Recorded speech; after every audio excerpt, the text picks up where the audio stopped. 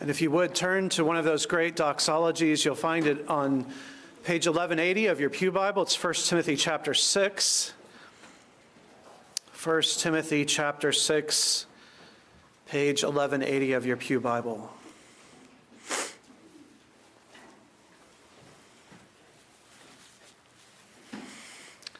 The human mind is a tremendous gift of God to us. With it, we do everything from learning and writing to driving and building. But unlike the animals, we don't just use our minds to identify the useful. We also hunger for what is true, what is eternal. To put it practically, we aren't content to simply know what is. We also want to understand what it means and why it matters and how it all fits together into reality. Our best artists and thinkers are those who come closest to answering these bigger questions.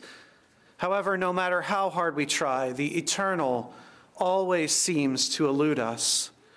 Sometimes we think we're close, only to fall back into worshiping the creation again. Like an animal, our mind quickly becomes only useful. It identifies only the sensual, but not the eternal. This is, I think, the tragedy and the joy of being a human being. To know that you were meant for something great outside yourself and to struggle all your life to find that greatness. And the tragedy of being an American is that you waste most of your life seeking that greatness inside yourself, and only later in maturity do you look outward when you are unfilled and unsatisfied. The Dutch theologian Herman Bavinck gives the answer to this tragedy, and he names this hunger when he writes, quote, "Man is an enigma whose solution can be found only in God." Or as Augustine famously said, "Thou hast formed us for thyself, and our hearts are restless till they find their rest in thee." We simply cannot be satisfied with anything less than God. No other person or cause or empire is big enough to feed our hunger and to keep feeding it without ever running out. No matter how hard we try or how often PBS demands that we try, we simply cannot live like higher animals. We cannot repress forever the desire for something higher. We have a soul, and it cannot be satisfied merely with the latest scientific consensus. This universal appetite leads to a simple conclusion. As C.S. Lewis writes in Mere Christianity, "If I find in myself desires which nothing in this world can satisfy, then the logical explanation is that I was made for another world." The soul was meant for God and eternity and will not accept anything less. The soul was given to us not so that we could simply keep the garden of the Lord, but rather that we might know the Lord of the garden. It was the mind and heart of man, his soul, that allowed man to walk with God in paradise. And yet, even then, even before sin, we could never comprehend God fully. He was then and is still now both hidden and revealed. He is both coming soon and never to be fully seen. And this is the grand vision with which Paul ends the letter of 1 Timothy. To endure his own sorrows and difficulties, Timothy must look with hope to the appearing of the Lord Jesus Christ, the revelation of glory, what Paul calls here in Greek, the epiphany. And yet, just as Paul is describing Christ's appearing, he hurries to add that God will remain immortal, invisible, God only wise. In other words, the soul's feast will never end. Worship will never end. The Lord of Lords will come. He will be revealed, and yet we will never in all the ages of our existence, comprehend him fully. This is God's glory, to be an ocean we cannot cross, a planet we cannot reach, and yet at the same time, he is not very far from any of us. It is with this vision glorious that Timothy now is urged upward and onward by Paul. Please stand then for the reading of God's word, verses 13 through 16 of chapter 6. I charge you in the presence of God, who gives life to all things, and of Christ Jesus, who in his testimony before Pontius Pilate made the good confession, to keep the commandment unstained and free from reproach until the appearing of our Lord Jesus Christ, which he will display at the proper time. He who is the blessed and only sovereign, the King of kings and Lord of lords, who alone has immortality, who dwells in unapproachable light, whom no one has ever seen or can see. To him be honor and eternal dominion. Amen. Amen. Let's pray. Father, we do come before you and ask now that you, by your Holy Spirit, through your word, would make something of yourself manifest this morning, and that our hearts and souls, as they were designed to do from the beginning, would hear your word, would see your truth and leap with joy and receive it as it really is, the word of the living God. Work in us to this end, we pray. Restore us to our original purpose, which is your worship, for we ask it in Jesus' name. Amen. Amen. Please be seated.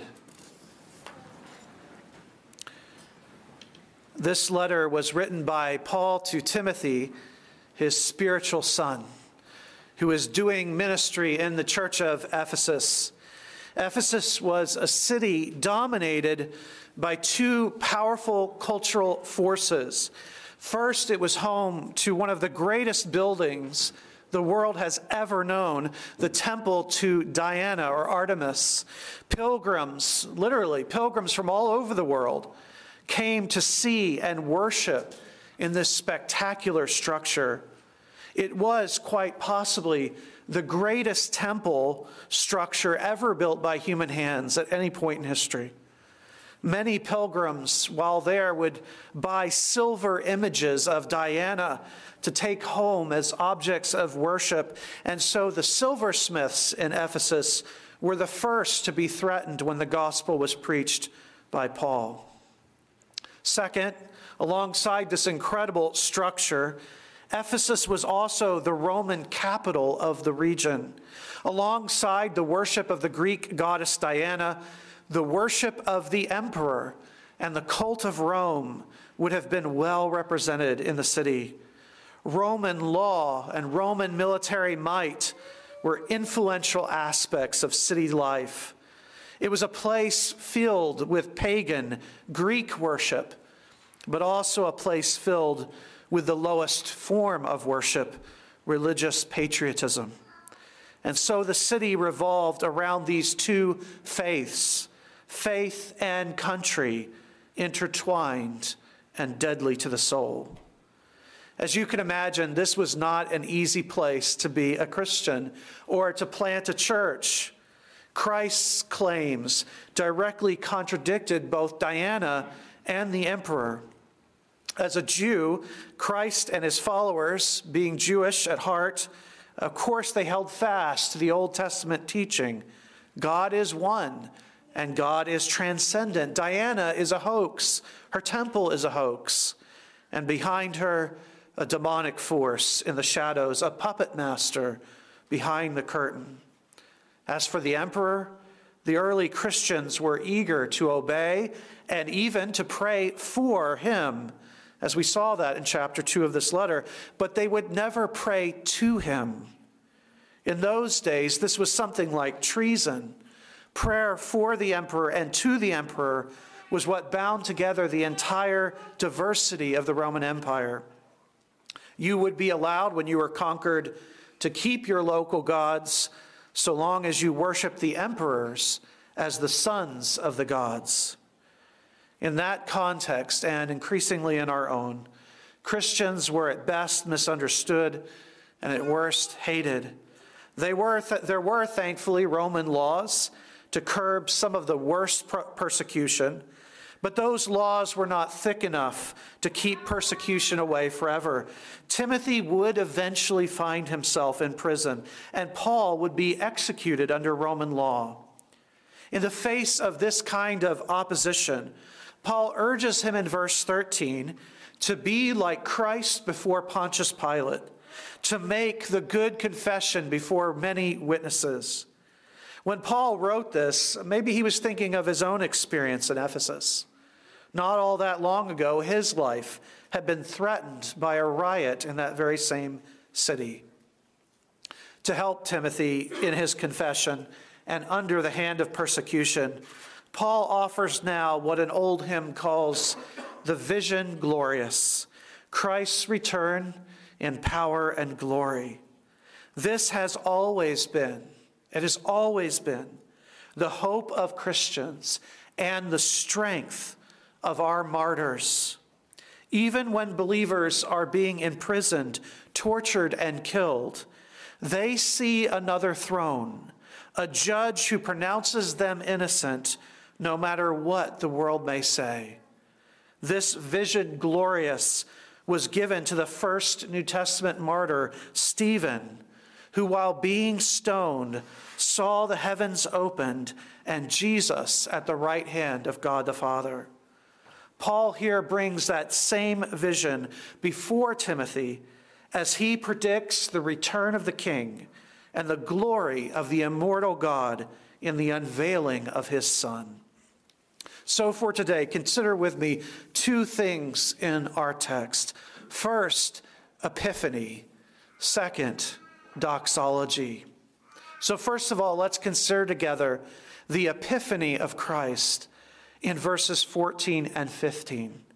Timothy is told there to keep the commandment unstained and free from reproach until the epiphany or appearing of our Lord Jesus Christ, which he, God the Father, will display at the proper time.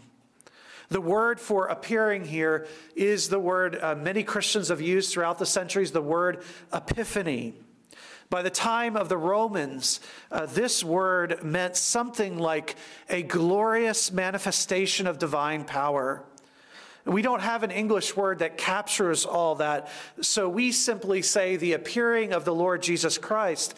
But Timothy and the Ephesians would have recognized Paul's choice of word here.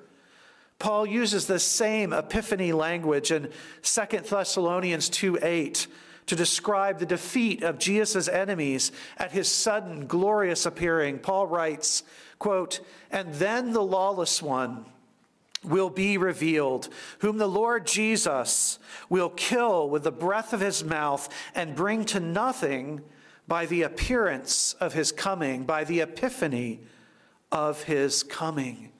This appearing or epiphany will also mark the day of judgment of the world, as Paul notes in 2 Timothy 4:1. He writes, "I charge you in the presence of God and of Christ Jesus, who is to judge the living and the dead, and by his appearing, his epiphany, and by his kingdom." Jesus' first coming was also an epiphany or glorious manifestation, as Paul writes in another place, that by this first appearing, our Savior Christ Jesus, quote, "abolished death and brought life and immortality to light through the gospel." In Greek thinking, the Epiphany was a reference to the coming of a semi-divine king who would bring victory or restore peace.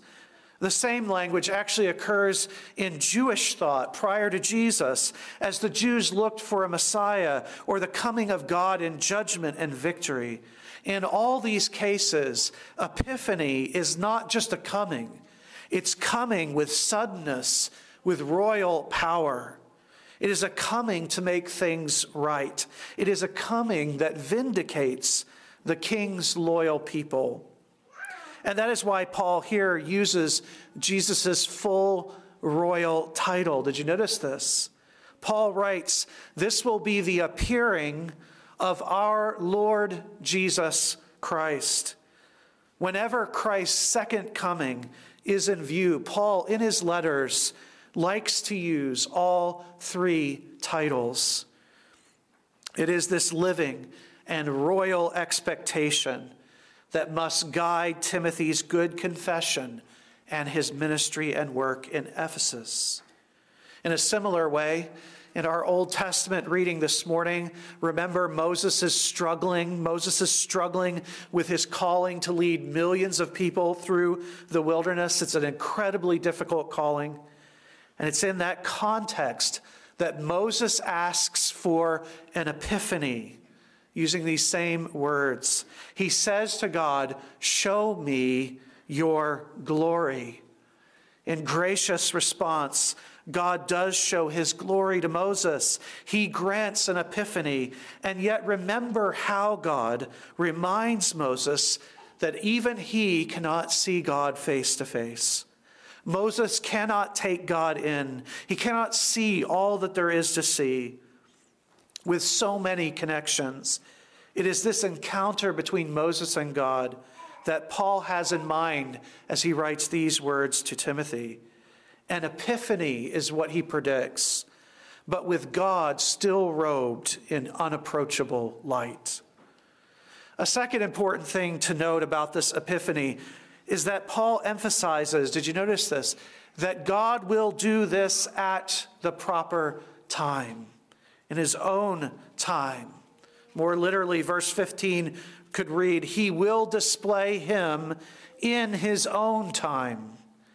The decision to end the current world order will be made by God alone, and that moment is known to him alone.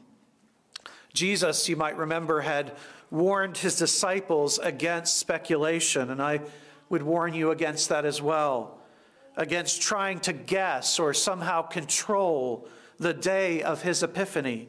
Jesus says in Matthew 24, "But concerning that day and hour, no one knows, not even the angels of heaven, nor the Son, but the Father only."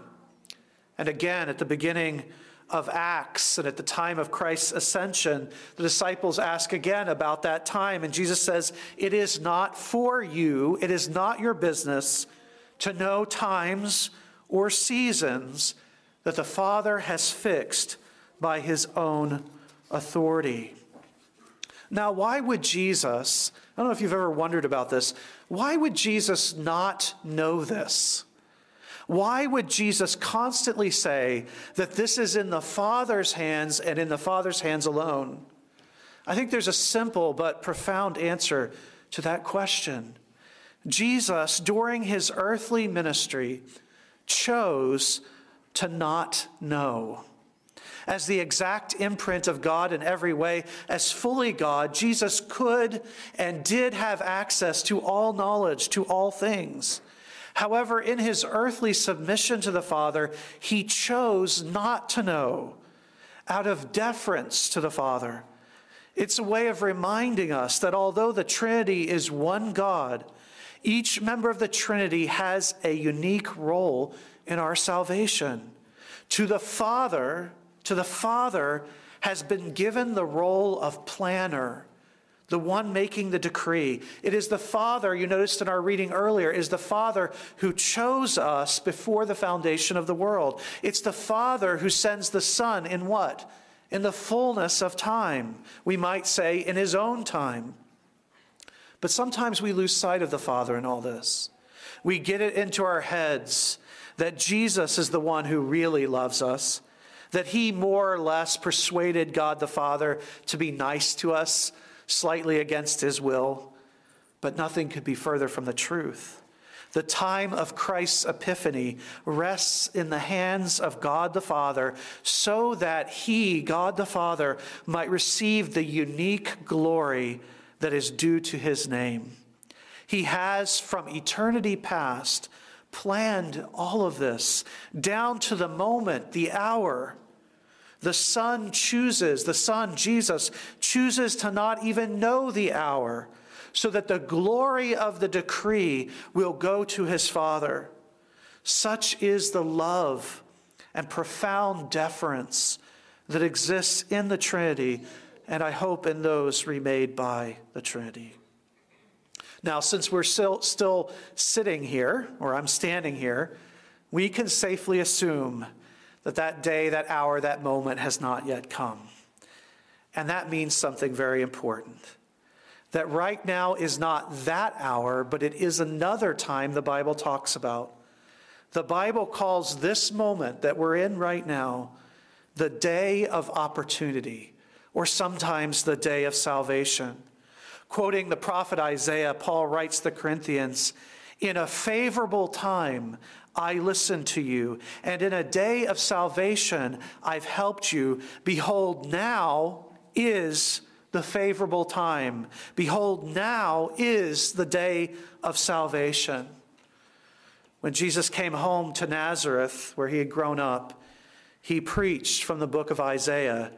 He read these words, "The Spirit of the Lord is upon me, because he has anointed me to proclaim good news to the poor, to proclaim the year of the Lord's favor." If you're not a follower of Jesus this morning, there's no better time to repent and turn to the Lord than right now. Remember, you are guaranteed no other opportunity than this moment, for this is the day of salvation.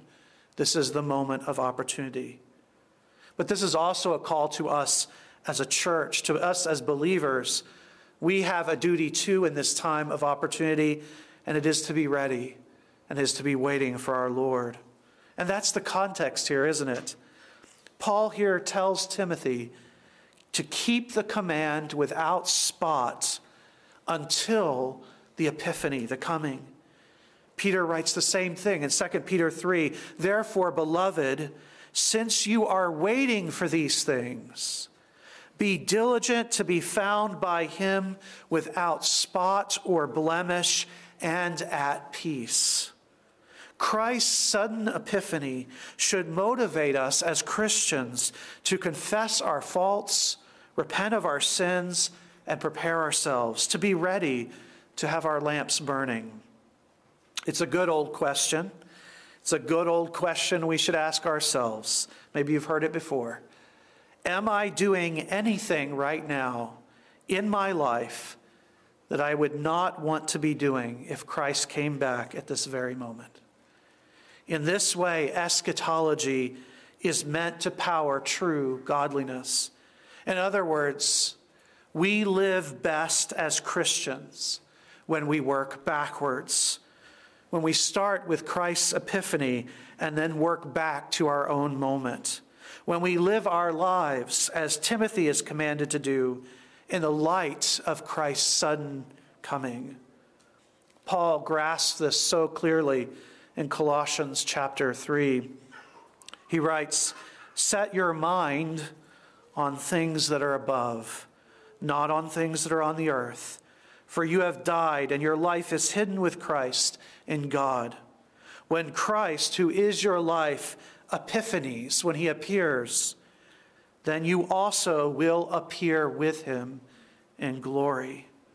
Christ's epiphany is strong and wonderful medicine to Timothy and to us. Notice, second of all, that as Paul holds out the hope of Christ's epiphany and all that comes with that, he sort of naturally, I think, breaks out into doxology. Doxology, if you don't know, kids especially, doxology means words of glory. Doxa is glory, ology, words of glory. And that's what we have beginning in the middle of verse 15. Paul writes that the one doing the unveiling, the one who will unveil Christ, is he who is, quote, "the blessed and only sovereign, the King of kings and Lord of lords, who alone has immortality, who dwells in unapproachable light, whom no one has ever seen or can see. To him be honor and eternal dominion." This movement from epiphany to doxology would have sounded completely natural to Timothy and the Ephesian church. In the ancient world, Jews and Gentiles, the epiphany, or the sudden manifestation of a great ruler, was always linked to the work of a god or a goddess.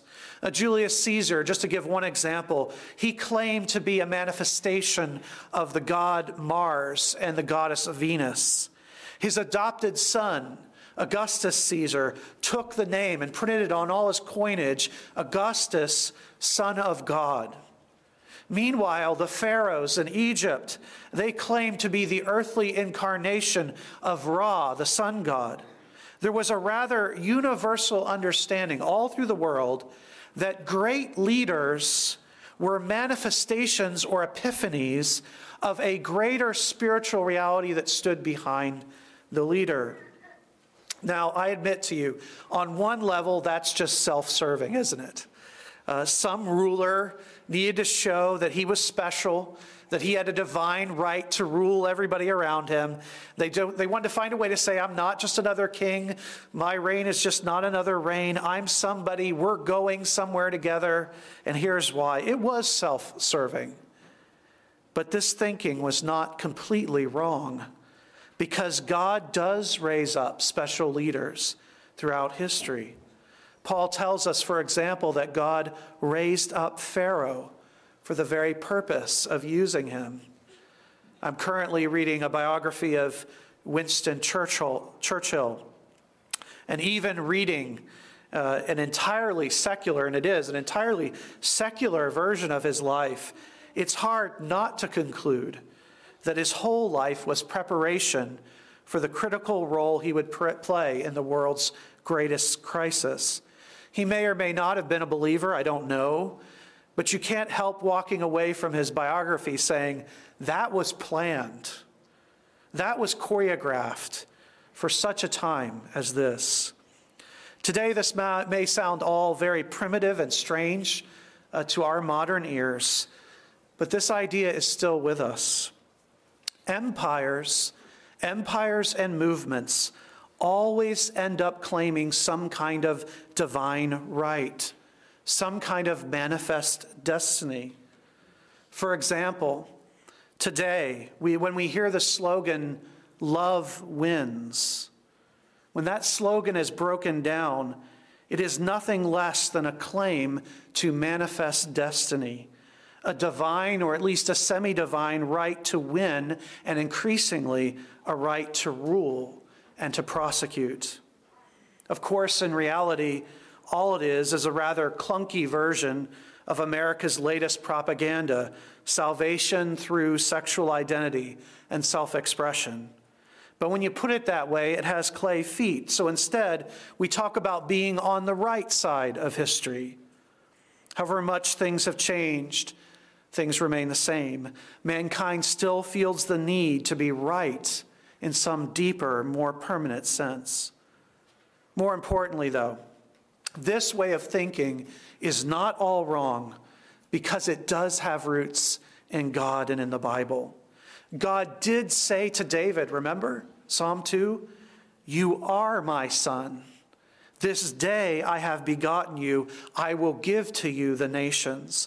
Our longing for a leader or a movement that lasts, that will transcend this world and yet remain in this world with us, our search for a divine king who is also a man, is not wrong. And yet all these claims that we have made will pass away eventually. Over time, they all decay. The Caesars, the pharaohs, they're dead. Their so-called eternal kingdoms are abandoned. Their final legacy is as much oppression and violence, if you study it, as it is peace and progress. In the end, they just turn out to be cheap knockoffs of the real thing. Paul knows this. He knows this, and he wants to remind Timothy of it as Timothy faces persecution at the hands of the Roman state. Christ will return, and in his epiphany, the glory of God, the true God, will be manifest. It will be clear that God is God alone, and that he alone is king over the kings and Lord over the lords. And to use Paul's words in Athens, God has already given evidence of this by raising him from the dead. This doxology, then, is tied to the Epiphany. Christ's appearing as Lord and Christ will set off, it must set off, an explosion of praise to God the Father, in which God the Father will now be universally acknowledged as the world's true maker and ruler. To express that, Paul uses several powerful expressions, which we've considered before, so I'm just going to sketch them today. First, Paul says, if you look at verse 15, that when Christ is revealed, the Father will be seen as the blessed and only sovereign. Blessed here and everywhere in Scripture is a key biblical word, and I hope you'll think about it when you read it. It's not something you say when someone sneezes. It's actually a very deep theological word. It means deeply happy. It means at peace. It means to prosper and to flourish. Anne Boleyn famously took as her motto, "the most happy," a claim that didn't age well at all. But we're still looking for this. She was too. A leader, a queen, a king who will bring permanent blessing and lasting peace on earth. Paul goes on to describe God as king over the kings and Lord over the lords. This was not just a title that he grabbed out of the air. This was a very powerful Old Testament reference. After the defeat of Pharaoh, for example, Moses is explaining the defeat to the people of Israel, and this is what he says, quote, "The Lord your God is God of gods and Lord of lords, the great and mighty, the awesome God." Later on, this title, King of Kings, becomes a key word, a key phrase in the book of Daniel, as the exiles hear even Nebuchadnezzar, the greatest king of that whole age, say this, "Truly your God is God of gods and Lord of kings and a revealer of mysteries, for you have been able to reveal this mystery." Nebuchadnezzar realized this as he faced his own death and the death of his regime through the vision given to him by Daniel.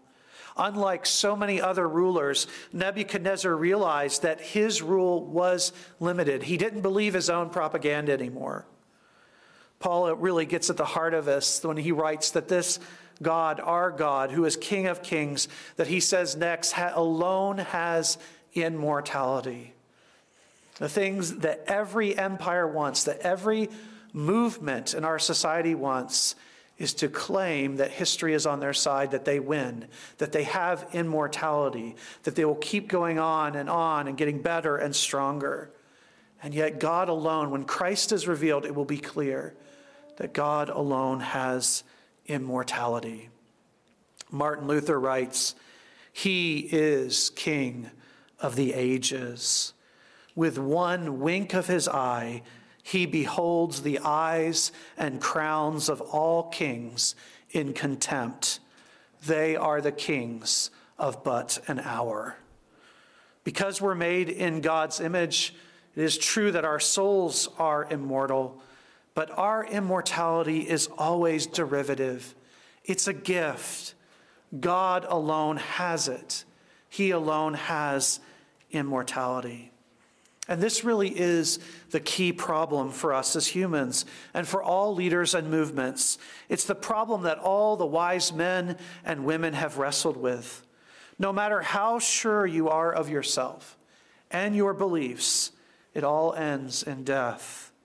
One commentator writes, "Philosophers and religions have no solutions, only coping mechanisms that often amounted to thin means of denial. The fear and horror of death remained, but God exists above human desperation and can therefore be Savior from it, which in Christ, and particularly in Christ's resurrection, he shows himself to be." Death is the ultimate reminder that we are not who we pretend to be, that our culture is not what it pretends to be, that our empire is not what it pretends to be. Lastly, with Exodus 33 in mind, that whole scene with Moses and God, Paul uses this doxology to add a disclaimer. He says, God dwells in unapproachable light. The God who will be glorified in Christ's epiphany is not the God or gods of the nations who are only idols. Rather, it is Israel's God, the unknown God of Athens, a God who cannot be taken in and cannot be captured or controlled. Here, once again, we see how Paul thinks his way through Exodus 33. Even Moses cannot see all of God fully. Only from the rock of ages that was cleft for him can Moses take in part some of God's glory, for God dwells in an approachable light. This is sketched just lightly, the vision glorious with which Paul ends the letter of 1 Timothy. He does add a few quick verses 17 through 21, really as last-minute instructions. But you can't help but read this chapter and come to this point and not feel that you've come to something like the original ending, even with the amen that's there. So as Timothy, imagine this, as Timothy puts down this letter, as it, however reluctantly, leaves his hands, his heart must have been filled with this above all, the epiphany of Christ and the eternal doxology in it. This is the true gospel that makes all the world's propaganda seem so lifeless, shallow, and temporary. Suddenly, maybe even Rome did not feel so big to Timothy. These kings of a moment are only the latest ones, hopelessly trying to claim immortality in a sea of death and decay. And so, in Paul's words, their efforts are futile and pointless, for they have exchanged the glory of the immortal God for images resembling mortal man and birds and animals and creeping things. This is the tragedy, and some would say the comedy, of our human race. We must have more than this world offers, and yet we refuse to go outside of it. Instead, we worship the very things that were meant to lead us to God, which is just another way of saying we must go to him, and at the same time, we can't. After all, he dwells in unapproachable light. All our thoughts of him are too small. All our categories for him are too narrow. All our efforts to get to him are polluted. We simply cannot get to him, and yet we cannot find anything here that is eternal to satisfy us. We cannot go, and at the same time we must go. And that's why we create propaganda. That's why we fall for the new charismatic leader. That's why we worship ourselves and everything else.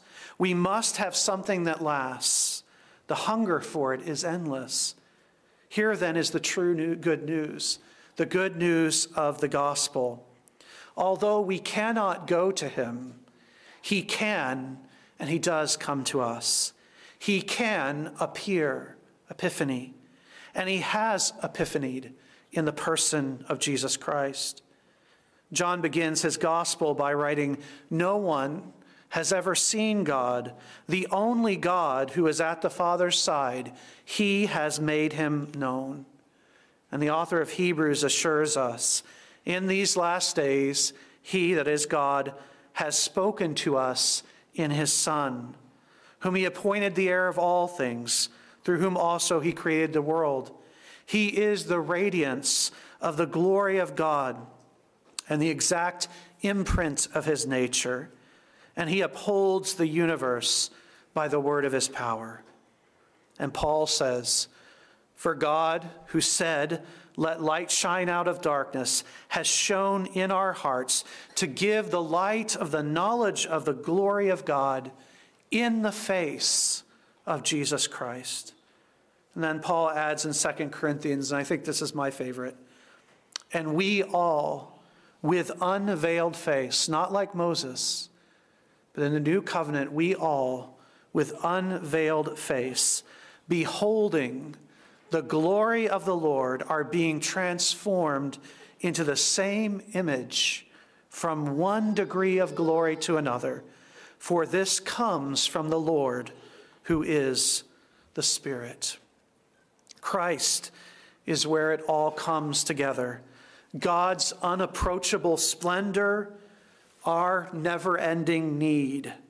In Christ, God has come, is coming, and will come one last time. Epiphany has always been the answer to our deepest needs. And one last epiphany will bring the final, never-ending doxology into place. Sinful men and women, saved by grace, will offer up eternal praise as millennia after millennia rolls by. And in that doxology, they will find true food indeed, a joy that lasts forever, that is immortal, and only gets better with time. They will go, we will go, forever up and forever in, and we will never find the end of God's glory. This is the vision glorious. This will keep Timothy, and may it keep you. Live your life and think your thoughts backwards. Start with his epiphany and live now in the light of that glory. Amen. Let's pray. Father, indeed, we pray through your word and by your Holy Spirit, you would give us faith to see and to understand that Christ is coming and he will be manifested, and the world will wail at his appearing. His people will rejoice, and the earth will tremble and shatter and be remade. Help us to live now, not under the propaganda of the moment, but in the faith of this great King who is coming.